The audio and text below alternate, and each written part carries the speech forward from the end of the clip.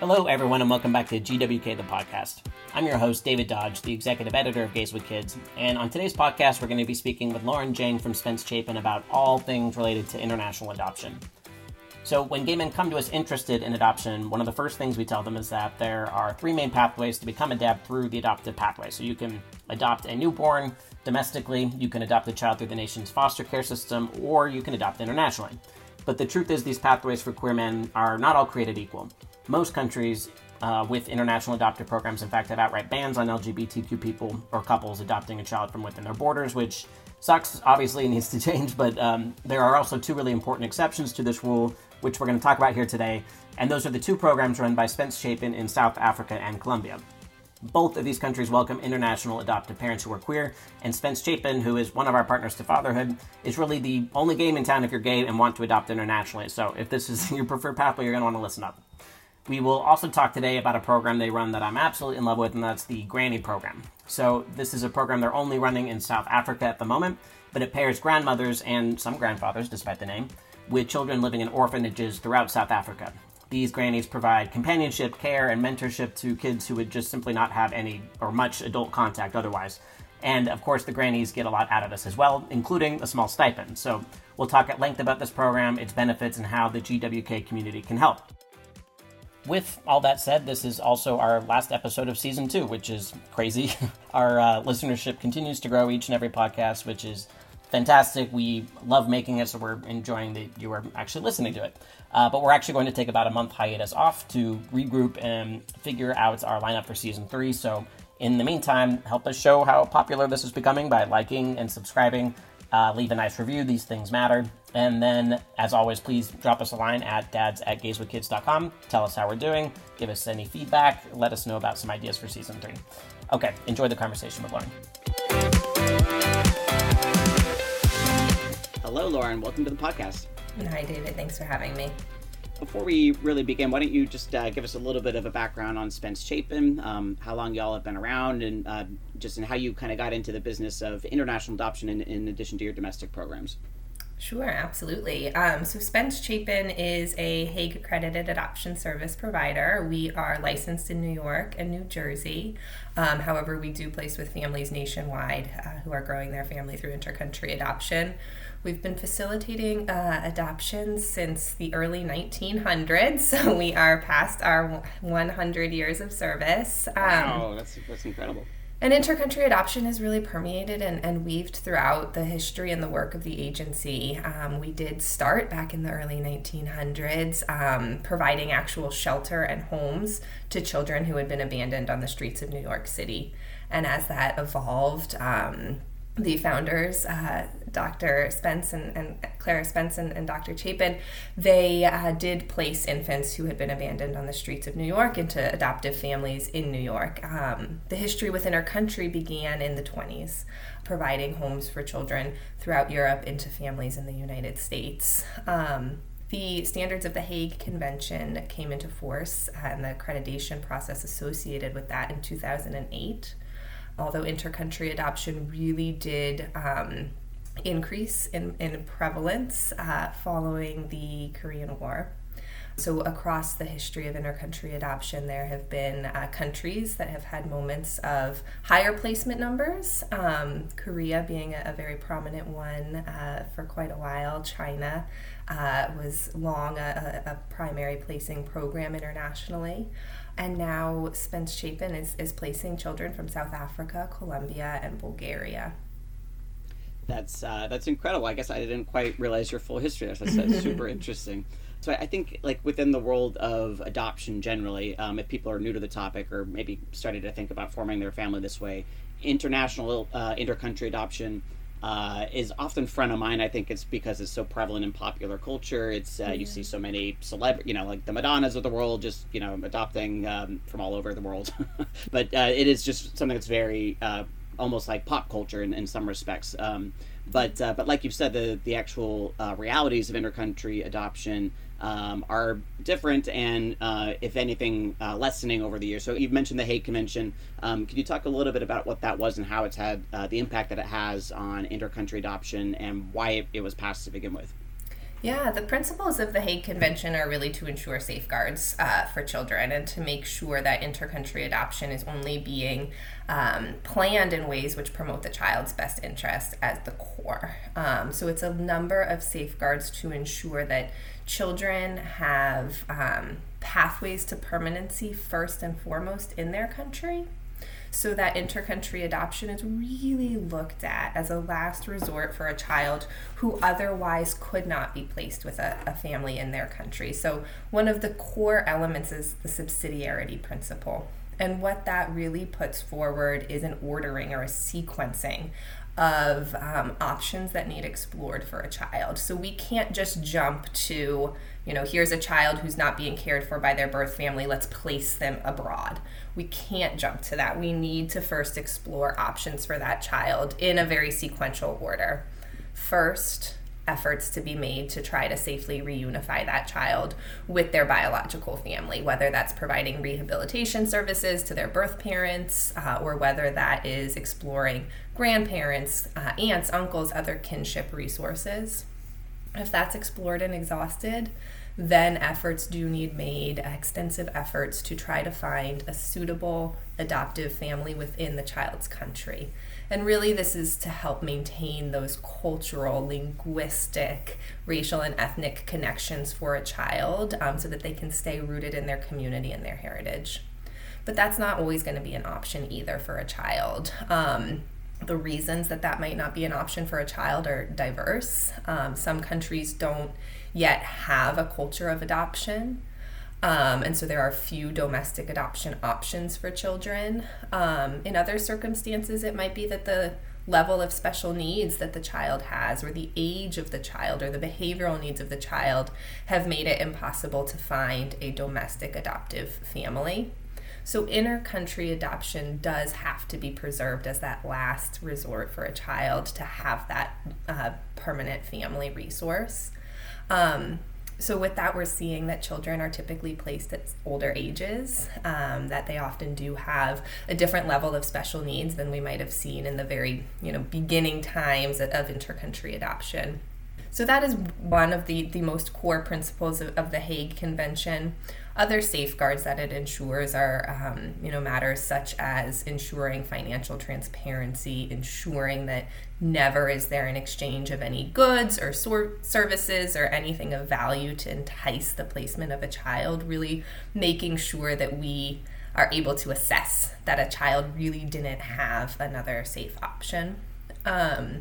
Not every country is a signatory to the Hague Convention. So if you're adopting from a non-Hague country, the processings do look a little bit different. But actually, more recently and quite relevant to the landscape of intercountry adoption today is something called the Universal Accreditation Act, or the UAA. The UAA came into force in the United States in 2014.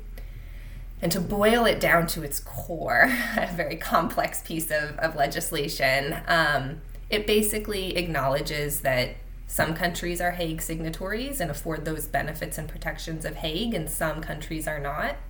And yet all children are children. And so all children deserve the same protections and safeguards regardless of where they happened to be born.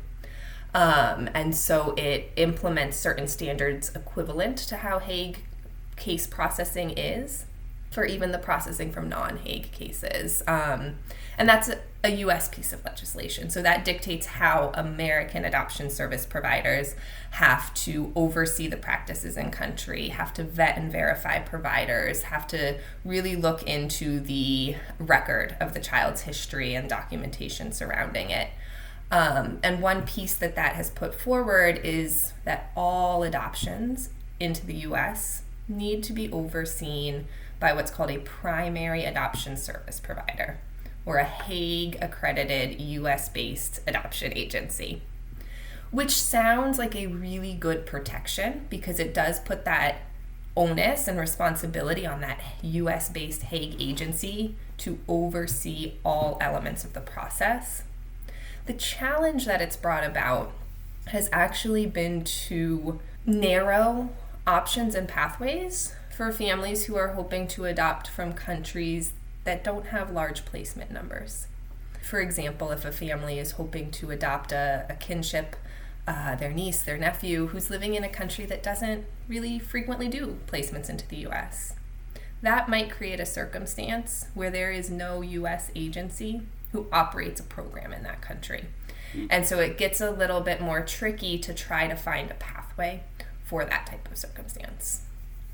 Right. Interesting. So, so overall, I think if you were to look at a chart of international adoptions and the number that were taking place in the 70s, 80s, and then compare it to what you see now, it's a very steep decline. And, just looking at that, you might think either the world, community is turning their back on kids and needs, or maybe these kids don't have the same need that they did before. But I think the reasons behind it are actually, on the whole, it seems like a very positive occurrence to be making sure that these kids, you're exhausting every option before, you're literally taking the child out of their home, their culture, their language, everything that they know, and placing them abroad. So on a whole, a positive development in the world of adoption, you would say, but obviously with some lingering challenges. And you are correct that the numbers of children placed into the United States have dramatically fallen. We peaked around 23,000 children coming into the U.S. in about 2014, and we're down to about a tenth of that. So it has really, and of course, there's COVID and there's different factors that increase numbers, but it has been a trend of increasingly fewer placements, and some of that, we hope, could be rooted in increased options in country for children, more domestic adoptions happening within their countries of origin. However, that is likely not the full of the story. Right. So are there efforts to reform Hague so that we can have like a more firm grasp or knowledge of what's actually happening to these children now abroad? Or is this is what we have and we're kind of just moving forward with it?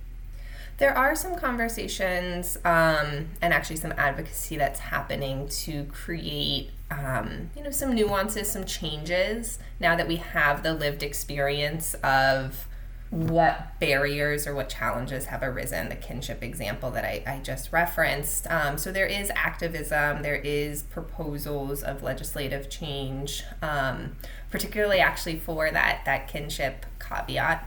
Right.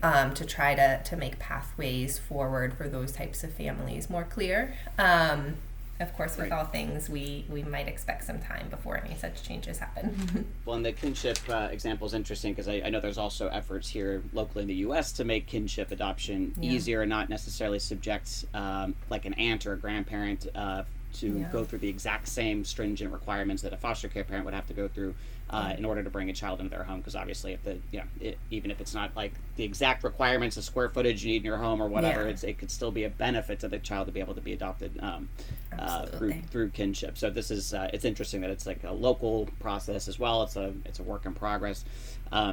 Well, and we haven't even been able to touch yet on. So we, at Gates with Kids, we have people come to us constantly super interested in adopting from this specific country or that for whatever reason. Maybe it's part of their own cultural heritage. Maybe they've just been inspired by someone they know or something they've seen in the news. But and it's pretty heartbreaking for us to have to tell people that adoption for queer people is very limited when you're looking outside of the United States. So can you just talk a little bit about some of the challenges that face the LGBTQ community when they're looking at intercountry adoption? Absolutely. And you are correct to say that there are challenges. And, we hope that one day we get to a place that there aren't, but the reality is that there are special considerations and unfortunately more limited or defined options. So when it comes to intercountry adoption, every country is sovereign. Every country is able to set their own parameters around eligibility for adoptive parents. And those can be very wide. You might see countries who have income thresholds. You might see countries who have length of marriage requirements. We even see countries that have requirements on adoptive parents' maximum body mass index. So just to give you the range of all the nitpicky criteria. And unfortunately, many countries have said that their programs are open only to individuals who are not LGBTQ. But we at Spence have really made it a priority to try to work with countries where they do serve all families and where adoption by LGBTQ plus families is embraced, encouraged, welcomed, and practiced. So there are countries that are going to be an option. The countries that we work with that are options are South Africa and Colombia. Both of these countries have really written into their legal framework the idea of family as paramount. And what that family looks like is not a relevant factor as opposed to the love and safety and suitability that family can provide. Colombia's legal framework actually has language in their technical guidelines. Those are the kind of book of rules that oversee our practice from Colombia. They actually have a direct section that speaks to this idea that any argument that adoption from LGBTQ parents harms children is a wrong and incorrect argument. Great. And it is. And it is. But to see that in the legal structure excites us. Absolutely. And they really speak about, if anything, discrimination and bias is what harms children. And we need to try to work to promote options in any suitable family. No, that's 100% true. And we were so thrilled to learn more about these programs when we were starting to put together more resources at GaysWithKids.com for people interested in intercountry adoptions. So there are some options.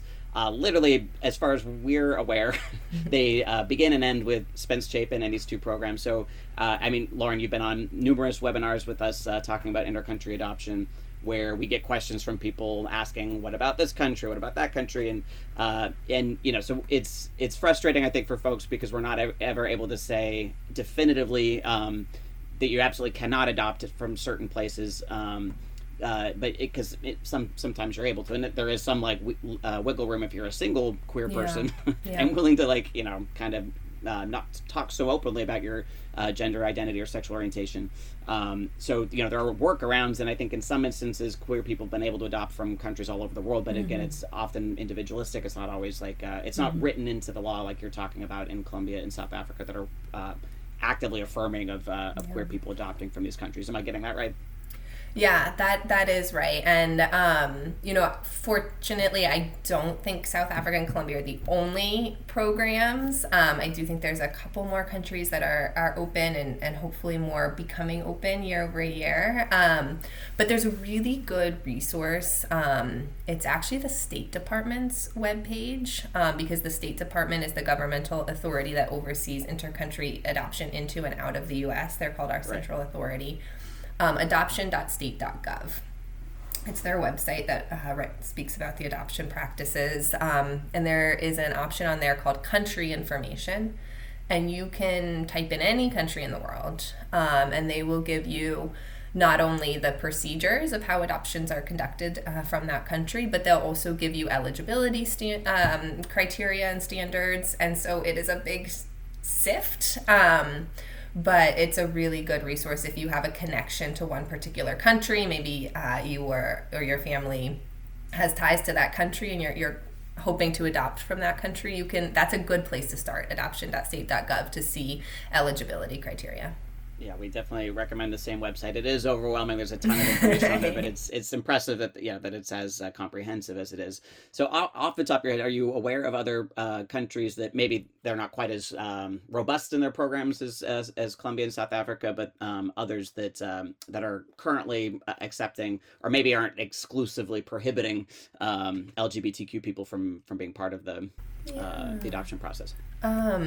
If I'm not mistaken, and I caveat this with if I'm not mistaken, I believe that certain states within Mexico are open. My understanding just from conferences and liaising with other agencies is that it's kind of like the U.S., a state-by-state driven process. I also believe Brazil is an option. So those are the ones that have just come to mind quickly from networking with other agencies. Listeners will look that up to make sure that's... I know. Don't quote me. We'll say this. If you're hearing it on the podcast, then it's right. Otherwise, we'll check that out. But I think I've heard similarly. Wonderful. But yeah, so I think it is great that, that at least the trajectory seems to be more and more countries being open to queer people adopting. And, but like you're saying, each country is so different. And we were talking a little bit before we hit record that, sometimes it's a country will allow you to adopt by, like you can only adopt a certain age depending on your own age. And it gets, very into the nitty gritty about like your background. And it really does vary country to country. So you will have to do some independent research. We're trying to make more of these resources available at gayswithkids.com. So check that out.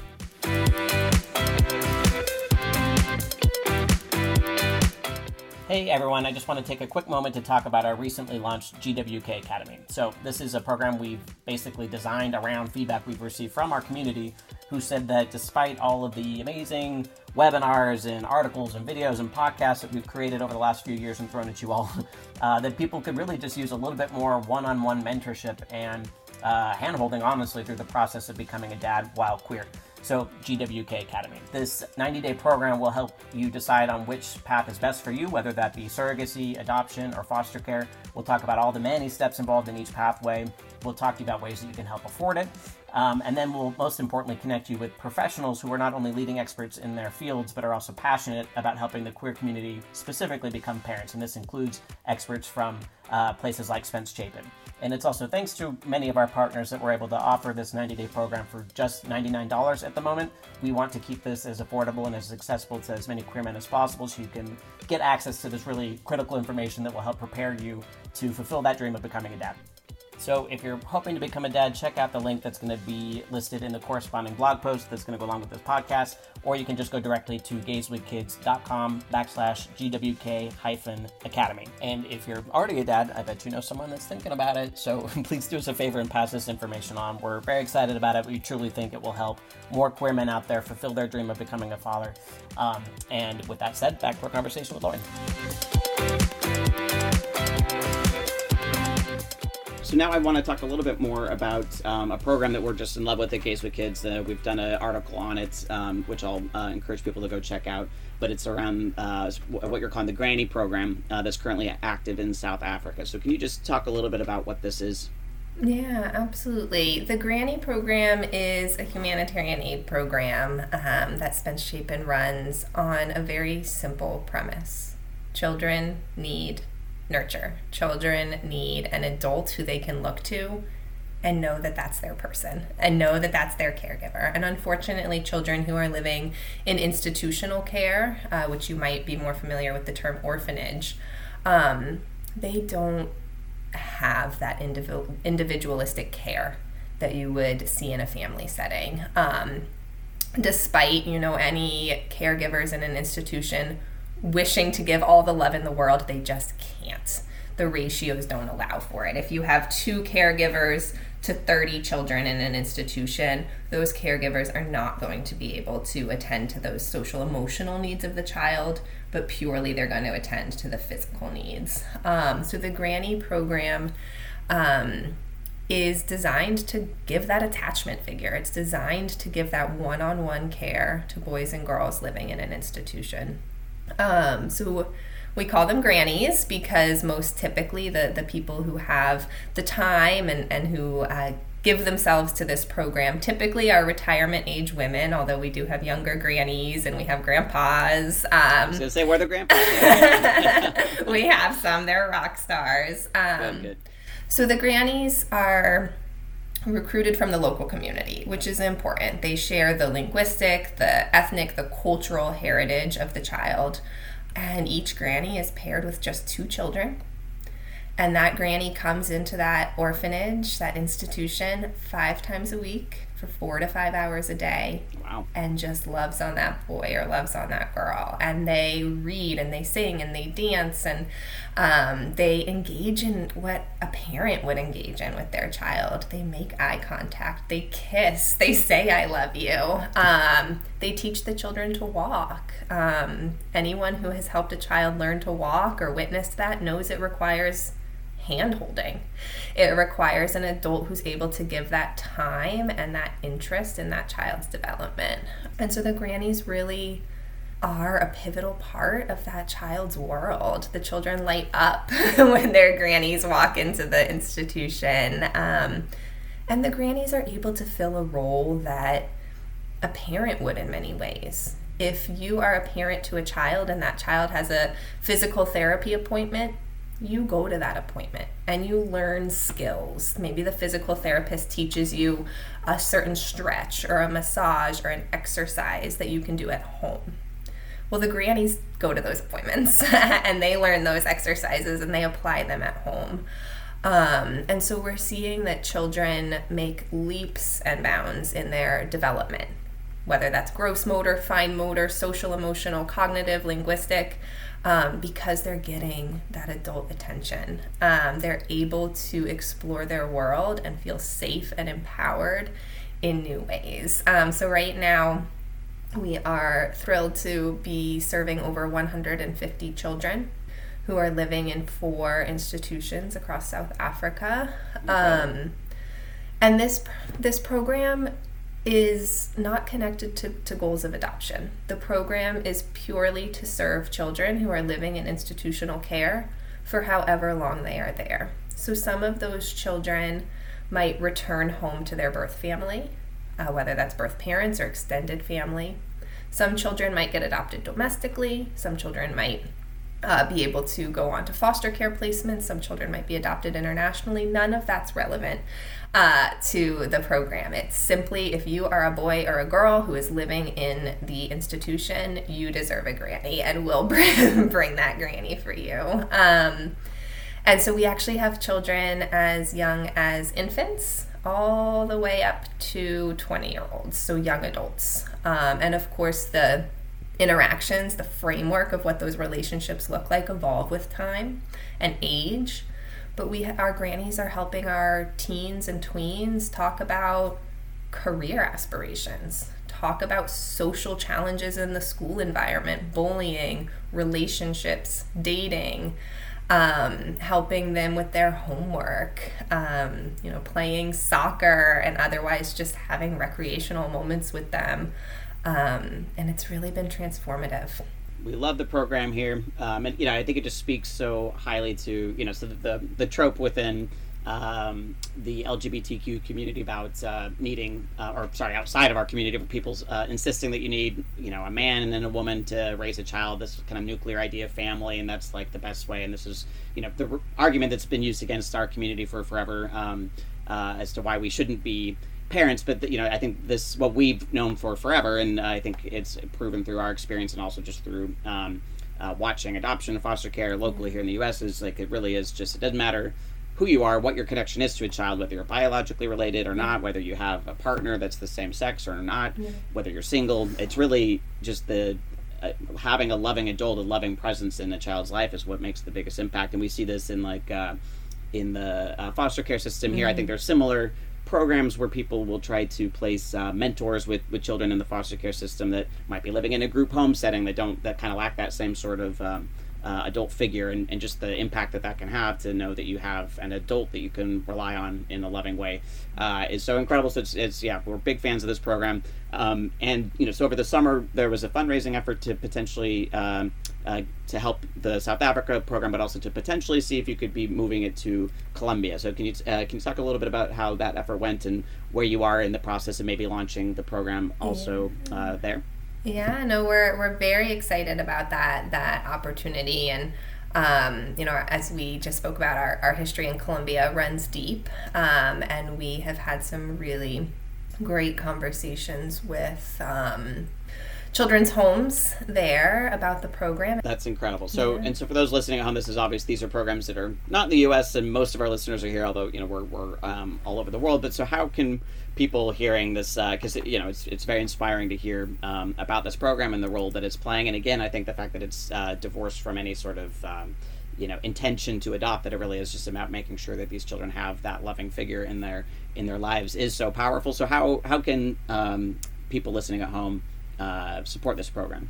If folks are interested in donating and making a contribution, they're absolutely welcomed to. And really, where would they go to do that? Because we're going to prod our listeners to do the exact Where can people donate to the program? Absolutely. On our site, spence-chapin.org, you can navigate right to it.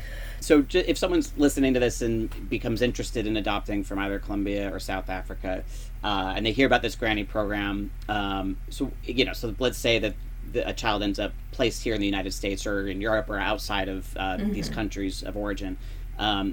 Can you talk a little bit about what kind of relationship has been able to be maintained for children that had these grannies and then are removed from them, because obviously that could potentially be a problem for these children, or at least an initially emotional process. Obviously, I mean, full adoption I think is obviously the goal here, but absolutely, and we want to be able to maintain that continuity of relationship for a child to have trusted and loved that granny. It's important for that person to stay a part of their life even after adoption, so that child knows that they weren't handed over and never thought about. That's not true. These grannies think about these children like their own son and daughter. So there's a few ways that is maintained. One is even just building direct contact between the new adoptive parent or parents and the granny. So when families travel for the adoption, we ensure that they have an opportunity to meet with their child's granny. That also helps the child have a sense of safety and stability in a very life-changing moment. A child is being handed to a new parent and being asked to trust that new parent who is a stranger to them. And so it's really important that granny who the child trusts can show the child that she or he, if it's one of our grandpas, trusts these new parents and sees them as safe and is telling the child that this is okay, I trust this, and can spend time together facilitating that transition. We also have had, videos from the grannies that the adoptive parents can have for life, and therefore the child can have for life, to look back on and see that they were loved and see that there was somebody who cared about them and was there for them every day. And then in some instances there are actual, sustained WhatsApp video chats or Zoom chats or Facebook exchanges to maintain that contact. These grannies love to get updates and hear how the children are doing, and it really means a lot to the parents and children to maintain that relationship. So thank you for highlighting that. It is a very important part of the program is maintaining the relationship in a sustained way. No, that's great. That's great to hear. And I guess just lastly, let's say someone is listening to this and they become inspired to, look for a granny program here locally. So, like I was saying earlier, it really is coming down to the connection that children can have with an adult, and there are plenty of opportunities and need right here locally in the U.S. With children in foster care across the country, also lacking this sort of connection to an adult that is looking after them in this way. So any advice you give to someone that is looking for ways to get involved and help out locally?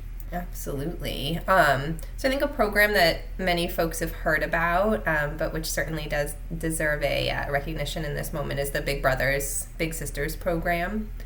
There also are a number of children who, because of their medical or developmental needs here in the U.S., are essentially residing in pediatric medical hospitals. And those children, they might receive some visits from caregivers, from parents, from aunts, from uncles, but they spend a lot of time kind of alone at their pediatric hospital residence. So those might be opportunities if you're able to spend time reading with, kind of being paired with or mentoring a child who might have a different level of physical special need. I think that's something that maybe doesn't get recognition, or maybe people aren't aware of, is something that occurs in the U.S., that kids are spending basically residency status in hospitals based on their need. So those are two kind of key opportunities. Awesome. Great. Lauren, thank you so much for taking the time to speak with us today. I learned a lot. I hope people at home did too. And if you could just leave us with people want to learn more about Spence Chapin or you or your work, where would you direct people to go? So our website is spence-chapin.org. And through there's an entire page on the Granny program. You can also see our upcoming events at our events calendar. You can read about each international and domestic program, their eligibility options. We also have a very active Facebook. It's just Spence Chapin Services to Families and Children, as well as Instagram. So there's a few ways to connect with us. And of course, call our team. We're happy to speak about your individual family and help you make any decision for your family. Awesome, great. And we've also featured Lauren and Spence Chapin on several webinars about intercountry adoption as well as other parts of the adoption process. So also feel free to go to gazewithkids.com and go to the international adoption section. You can learn more about it there. Lauren, thank you so much, and I hope to have you back on a future pod. Thanks, David.